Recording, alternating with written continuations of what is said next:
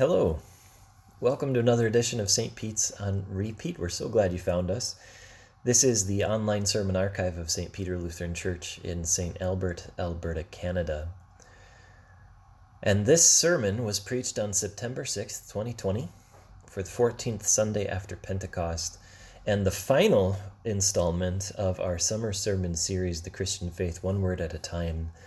That word for this week is awe. And it's based on Paul's doxology, his short message of praise in Romans chapter 11, verses 33 to 36. Oh, the depth of the riches of the wisdom and knowledge of God! How unsearchable his judgments and his paths beyond tracing out! Who has known the mind of the Lord, or who has been his counselor? Who has ever given to God that God should repay them? For from him, and through him, and for him are all things. To him be the glory forever. Amen. Dear brothers and sisters, friends in Christ, a couple of years ago, I wanted to build a kennel for the two dogs that I had at the time. Luckily, I have a resourceful uncle who found a free crib and parts of an old bunk bed that I could repurpose. The creative juices started flowing right away, and before long, I had an idea of exactly how I wanted all those parts to fit together. I was also blessed to have a friend with a woodworking shop in his garage. Now, Mark is a great carpenter and was so gracious not only to let me use his shop, but also to lend a hand. Bless his heart, Mark tried his level best to understand my vision for the project. The plans that I scribbled out on a piece of scrap paper, but he just couldn't see it. Every time I would explain the kind of cut we needed or the hardware I wanted to use, he'd pause and very gently and kindly ask, "Are you sure?" It wasn't until the project was all over and the kennel was finished that Mark admitted, "You know, I did not know what you were trying to do, but now that I see it, it all makes sense." Isn't that just how it goes? We don't always know the purpose for something until the end. We can't always make sense of the plan until it's been accomplished. When we're caught in the middle of something, it can look like a jumbled mess. But when it all comes together, you can see the method behind the madness. One great example from Scripture is Moses. Do you remember him? He was the guy God chose to lead the Israelites out of Egypt after 400 years of slavery. Now, Moses wasn't keen on the idea of standing in front of Pharaoh in the first place. It took a lot of convincing to get Moses to go to Egypt at all. But then, when Moses finally went and stood before Pharaoh and demanded that Pharaoh let God's people go, do you know what happened? Pharaoh said no. And not only that, Pharaoh doubled the Israelites' work. He made their lives even more miserable than they had been before. Can you imagine being Moses at a moment like that? "Why did you send me down to Egypt at all, God? You just made matters worse. I don't understand how this can possibly be part of your plan." But what Moses didn't understand at that moment was that God was using Pharaoh's rejection as a way to demonstrate God's power. See, Pharaoh represented the greatest superpower in the world.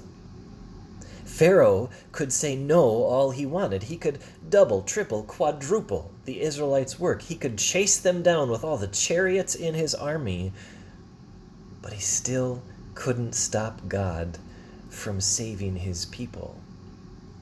And for the rest of human history, people would tell that story of God's faithfulness and power. We're talking about it today. Moses couldn't see it at the time. But even that moment of pain and confusion was all part of God's plan and purpose. Do you feel like Moses sometimes? Is God's plan and his purpose for your life always immediately obvious to you? Or do you struggle to understand how the things that are happening can possibly come from God? 6-7 months into this pandemic, it's not even about the virus anymore. This global pandemic has pitted people against each other.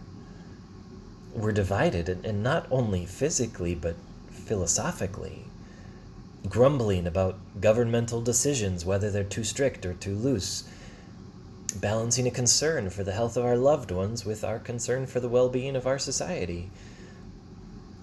It's messy and complex. It causes division and uncertainty. Like Moses, we might be tempted to cry out, "Why would you allow any of this to happen, God? It's worse than ever before. I don't understand how any of this can possibly be part of your plan."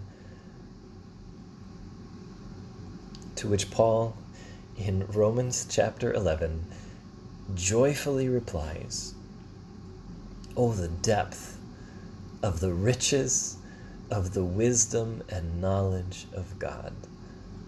How unsearchable his judgments and his paths beyond tracing out." Now maybe this dates me, but honestly, when I read these words, I can't help but picture Scrooge McDuck diving into his bank vault of gold. He has so much money that it's hard for us even to imagine how much wealth that is.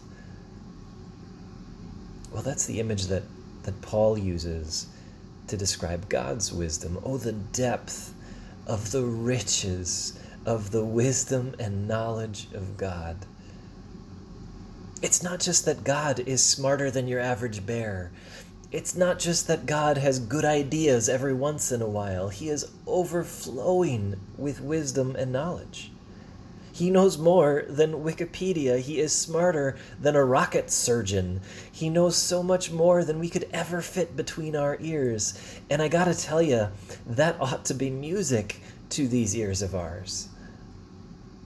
Moses had no idea what God was up to when he sent him to Egypt, only to get rejected by Pharaoh. But what happened? Pharaoh and the bulk of his army ended up buried in the waters of the Red Sea, while Moses and all the Israelites walked away scot-free. And for the rest of human history, people would tell that story of God's power and his love. The Bible is full of stories just like Moses's, where it seems like God's plan is failing, but by the end we see the point. And that's no truer than when we talk about our own salvation. For weeks now, we've been talking about the Christian faith, one word at a time. We've discussed concepts like atonement and reconciliation and righteousness. At every turn, we've forced to admit that this world is not worth saving, that we are not worth saving. But the irrational thing is that God loved us anyway. It's not the smart thing to do. Sinners will keep sinning even after we've been forgiven. We battle our sinful natures every day, but God's judgments are unsearchable, and his paths beyond tracing out. He loves sinners so much that he sent his Son to save us. Talk about not making sense. Jesus was the beloved Son of God. He had never done anything wrong. He always did everything he was supposed to do. He even walked in this world, breathed the same air, struggled with the same frustrations and pains and temptations that you do. But unlike you, Jesus rose above them all. He was perfect in every way. So what did God do out of the depth of the riches of his wisdom and knowledge? He sacrificed his Son on a cross.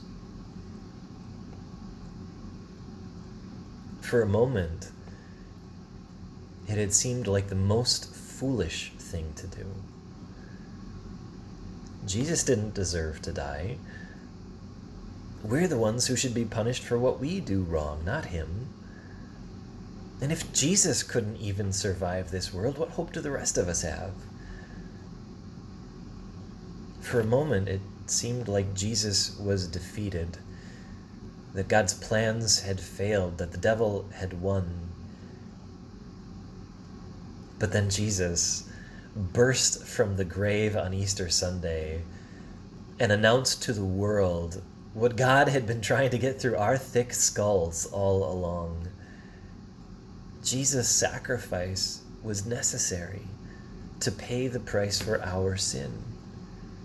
And now Jesus' resurrection is the promise that we will live with him. Sinners, forgiven, foolish human beings brought into the grand plan of God and promised eternal life through the life, death, and resurrection of our Savior Jesus.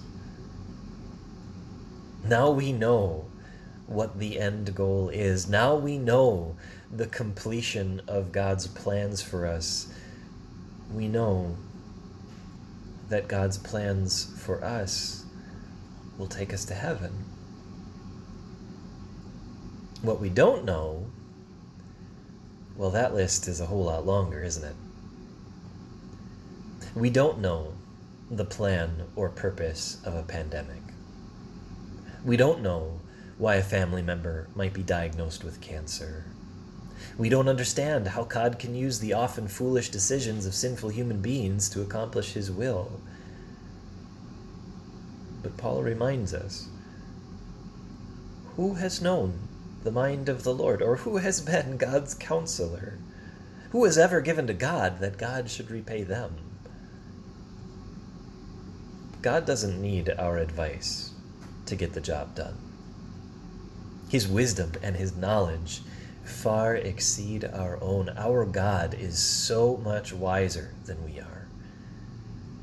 And I, for one, couldn't be happier about it. I want a God I can't understand.